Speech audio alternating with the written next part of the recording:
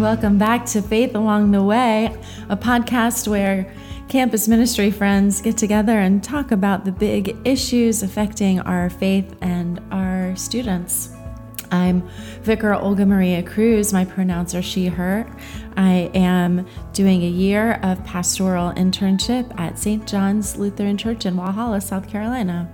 I'm Pastor Josh Kessner. I'm the Lutheran campus pastor at Clemson University in Clemson, South Carolina. Go Tigers. My pronouns are he, him. And I'm Pastor Jesse Caniff-Kuhn, he, him, the Lutheran campus pastor at the University of South Carolina. Fantastic. It's so good to see you all today. And today we're talking about the question, does God care about my mental health? The intersections between faith and mental wellness. It's a question that came up a lot when I was in campus ministry at Winthrop University, and I feel like it's an evergreen topic and something that's been on my mind recently. What are some of y'all's thoughts? Yeah, I think an easy answer, yes, God cares about your mental health. Done. We crushed it today, y'all. Yeah, that's all we need to know. Done and dusted.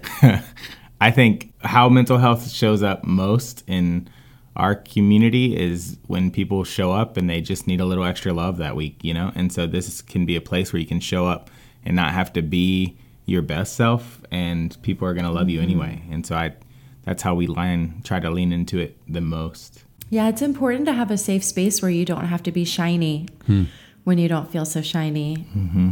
Yeah, I'll also say the answer is yes. God cares about your mental health and all of your health. God desires for us to be whole and healthy people. I know that the church has not always done a great job of lifting up the importance of being healthy and finding the resources we need to be healthy. And there are lots of cliches out there that I would say are kind of problematic, like God won't give you more than you can handle, or everything happens for a reason. Yeah, or even just kind of ideas that like suffering is God-given for the purpose of the building of resiliency. And I'd interrogate all of those theologies, because I don't like the idea that God doesn't give us more than we can handle, because I don't think God's the one who gives things we can't handle. And I know a lot of people who have more than they can handle. And suffering can be redemptive. Yeah, and it can produce resiliency. But again, the idea that God is like throwing hurdles at us to test us or to make us stronger is problematic, I think. And it'd be better to look at things in terms of when we're unhealthy or when we're having mental health situations. How do we understand God as a force of healing and redemption, as opposed to like the driver of that? Yeah, I think that's helpful. I'm thinking of some biblical examples of texts that have been used in a way that doesn't feel helpful, and texts that may be neglected that I do find helpful. One that a couple that I'm hearing in my mind as I listen to you, Pastor Jesse, are all the verses that say, don't be anxious, don't be afraid, be anxious for nothing. And those can be weaponized. Even people can just weaponize them against themselves. Just sitting alone with your little Bible, you can think, oh my gosh, there's something wrong with me because I'm so anxious. Oh my gosh, Jesus doesn't want me to be afraid, but I'm so afraid. I'm terrible. And then you go in the shame spiral, and then, right? Then your faith isn't helping you, and the place where you went for help doesn't feel helpful. I was thinking also about, I think it's in 2 Corinthians, a verse about, we know that suffering produces character, and character hope. I think I preached a sermon about that a few months or years back. It can happen that way. And sometimes the suffering just feels shitty, and we need help from the outside. And that was it. I remember my sermon now. I was like, Does anybody tell you that suffering produces character? Did it make you want to punch him in the face? just a little punch. I just want to give those people a little tiny punch with a baby fist. I just think part of the problem in what you're saying there too is that the message that we get from those people is like, you should be able to do this, right? That as opposed to like, yeah, suck it up. You can do all things through Christ who strengthens you. Right. That those verses are being used in a way to say, like, if you can't hack it, then you're not good enough and you're not doing enough. Your faith is weak. Yeah. Which is not what the point of those verses are, but that's the problematic way they're getting utilized, I think, in some of those ways. Mm-hmm. Like the big do not worry thing from Jesus is part of the Sermon on the Mount, and also somewhere in the Sermon on the Mount, either right before that or right after it, is where Jesus says, therefore be perfect as your Father's perfect. And it's like, Son of a okay, gun. yeah, like, but that's good context, I think, right? Where it's like, okay, if you're not able to not worry like Jesus calls you to, like the call is literally to be perfect, which obviously we can't do. So like even in the giving of the command, there's not really an expectation that we can actually live into that. The point isn't if you don't meet the standard, then you're failing. The point is like, look, this is the standard that God wants for you. God wants a life for you where you're not worrying, as opposed to if you're worrying, then you're a screw up and you're not doing what God wants. Well, I have another song on that one. So 2 Corinthians 4, 8 and 9, we're afflicted in every way, the Apostle Paul says, but not crushed, perplexed, but not in despair, persecuted, but not forsaken, struck down, but not destroyed. That is the one that I think of when people say God doesn't give you more than you can handle. I'm like, St. Paul is pretty much saying it's more than he can handle. Yeah. And, without God handling the majority of that, like he would have been in despair and destroyed and, and I just lean on the verses like the idea that God is near to the brokenhearted, that a bruised reed he will not break, and that there's a gentleness about God's Spirit. It doesn't say that we won't be brokenhearted, but that in our brokenheartedness we have access to God's help. Yeah. I think that's what I find most helpful about this conversation is distinguishing between faith as something that's going to make our lives better immediately and faith that is something that is with us and gives us strength and hope and relationship and community when things aren't getting better. And I think that's what I'm hearing y'all say a lot, and it's helpful to think about those things. I'm going to go ahead and be transparent, but I've been finding myself struggling with some depression lately, partly seasonal affective disorder, partly due to some circumstances. And I'm needing a lot of help. I'm needing counseling. I'm needing extra spiritual direction. I'm needing some medication suddenly again, which I haven't needed for a long time.